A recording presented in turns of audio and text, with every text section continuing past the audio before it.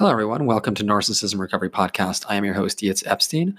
I'm a narcissistic abuse life coach, and today I'm going to be talking about a very specific control tactic called problem reaction solution. Problem reaction solution is a chaos-inducing control mechanism, control tactic used by narcissistic abusers in order to keep victims in an emotionally dysregulated state and ultimately in a much better position to be manipulated and controlled. This tactic consists of manufacturing chaos by inducing a problem that only the narcissistic abuser can solve. Victims, in their attempt to resolve the issue and looking for a solution, will be in a highly reactive state with the inability to see the true cause of the chaos, the true instigator. At this point, the narcissistic abuser will look to be the rescuer and offer the solution which they originally had, which was the original solution that they were looking to ultimately create. Creating a sort of savior figure and ultimately manipulating everyone to see them in this light, worship them, and to really become dependent on them. This tactic is used most specifically because narcissistic abusers want something to be given to them by victims. They want to use their victims in an inappropriate way, usually a narcissistic supply. They have too much pride to ask for it, or they're embarrassed to ask for it. Ultimately, they do not. They are aware that their victims will not give it over without this manipulation and this chaos-inducing tactic, ultimately because of its inappropriate requests. They will use this backdoor technique to get their need met, this extremely inappropriately or age inappropriate or ultimately inappropriate for this specific victim to give them without having anybody detect them as being the perpetrator. Small example, this is when a parent wants to use a child to comfort them, to love them, to give them approval, to worship them, which is extremely inappropriate, especially as a parent who should be the rock of their child. This is flipped on its head. Instead of asking for this, they may go into a rage and create drama for the child, where the child will feel responsible for the parent's needs, and then therefore compelled as a child to please the parent to step in and comfort the mother or the father with their own love. It's very subtle manipulation that gives over all the love while the child has no clue what the intentions are. They don't realize how they're being pulled into this dynamics. The problem in this case, the parent needs to be soothed. The reaction is the child feeling responsible.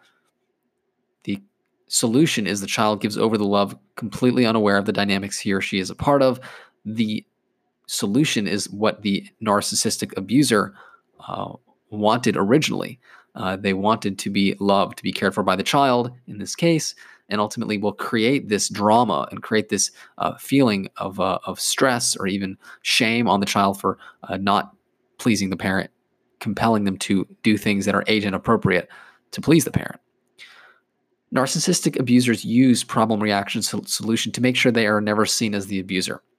They use it to keep everyone controlled and in chaos, which is constant stress inducing, ultimately making the victim fork over the narcissistic supply without ever having to be told to do so.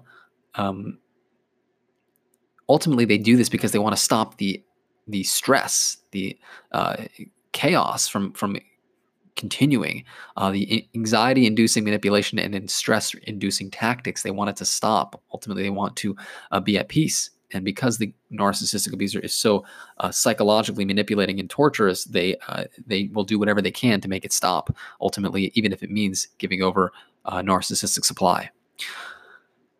Problem reaction solution is used by governments, it's used by control regimes, which play on people's fears, much in the same way narcissistic abusers use victims' vulnerabilities and fears against them.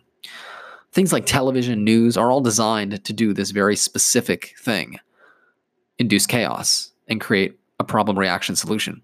Having people who have no clarity and are in fear is really the easiest way to control a person. Constantly complaining and having problems on the part of the abuser will keep victims on an endless hamster wheel of fear and in servitude, true emotional slavery, constantly trying to please their abusers to get them to stop being this way.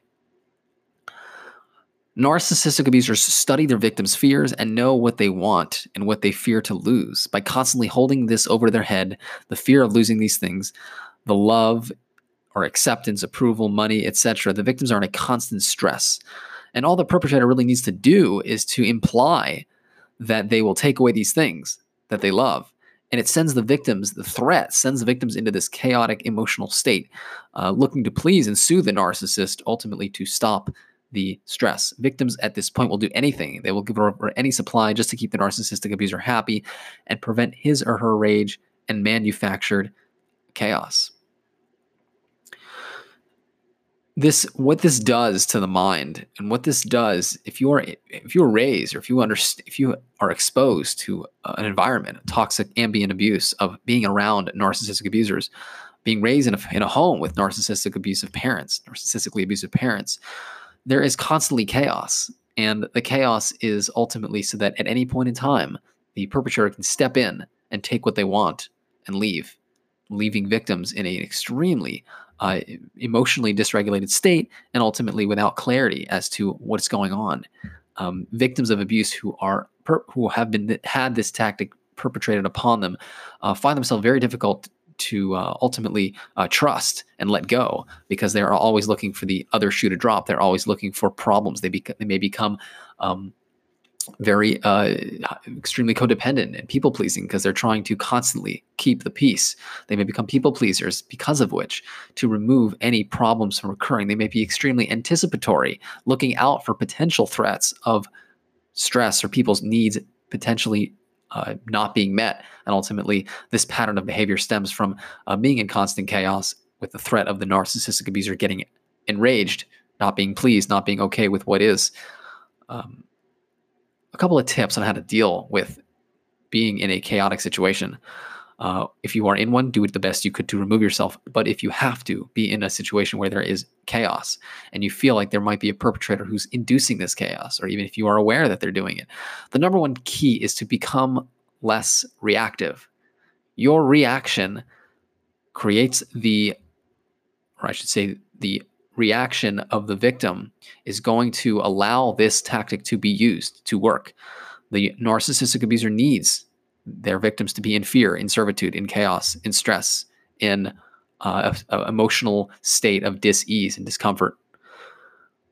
Stay present with yourself. Do not let the influences of other people around you pull you into their chaos. Ultimately, notice this happening. Do what you can. Once you become less reactive, notice the forces at play. Understand who's creating the chaos, what was said, what was done. What does the chaos look like? Is it important, or is it simply something that is the solution that the narcissistic abuser or the person who created the chaos? Look at what they gain. Look at when things settle down, look at what the narcissistic abuser gets, the secondary gain. Look at whatever it is, or the primary gain. But even if you can't tell it right away, look at the secondary gain of simply having everyone in chaos, almost just allowing themselves to have this power of keeping everyone in chaos, serves as a narcissistic supply. So do this study the situation, study the perpetrator, see what they're gaining from it. When you become aware of what they're gaining, you'll be in a better position to assess and kind of reverse engineer it and see, well, what do they want? What do they get before the chaos? What do they now have after the chaos? And how do they get it? And who do they take it from? Ultimately, will give you an insight as to what the intentions of the narcissistic abuser was, and ultimately what problems did they induce in order to create a solution that served them best. Please do reach out if you're struggling from this, from recovery. If you're on your recovery journey from narcissistic abuse, because ultimately you probably have an extremely heightened emotional state, hypervigilance, extremely reactive, and ultimately untrusting of other people, and simply not trusting yourself oftentimes. It's important to get back in alignment with who you truly are, into your peace, into your inner self. You probably have been pulled away from your true self because you've been trying to manage this chaos for so long. So do reach out. I'd love to help you along your healing journey, understand how this has affected you, and ultimately heal so you can move on with your life and not be pulled into dysfunctional relationships where chaos and drama are the lifeblood of it. I can be reached at Yitz, Y-I-T-Z, at psychologicalhealingcenter.com, by phone 252-696-4852. I want to thank you so much for listening to this podcast. I appreciate you joining me, and it's an honor really bringing you this information. So until next time, all the best.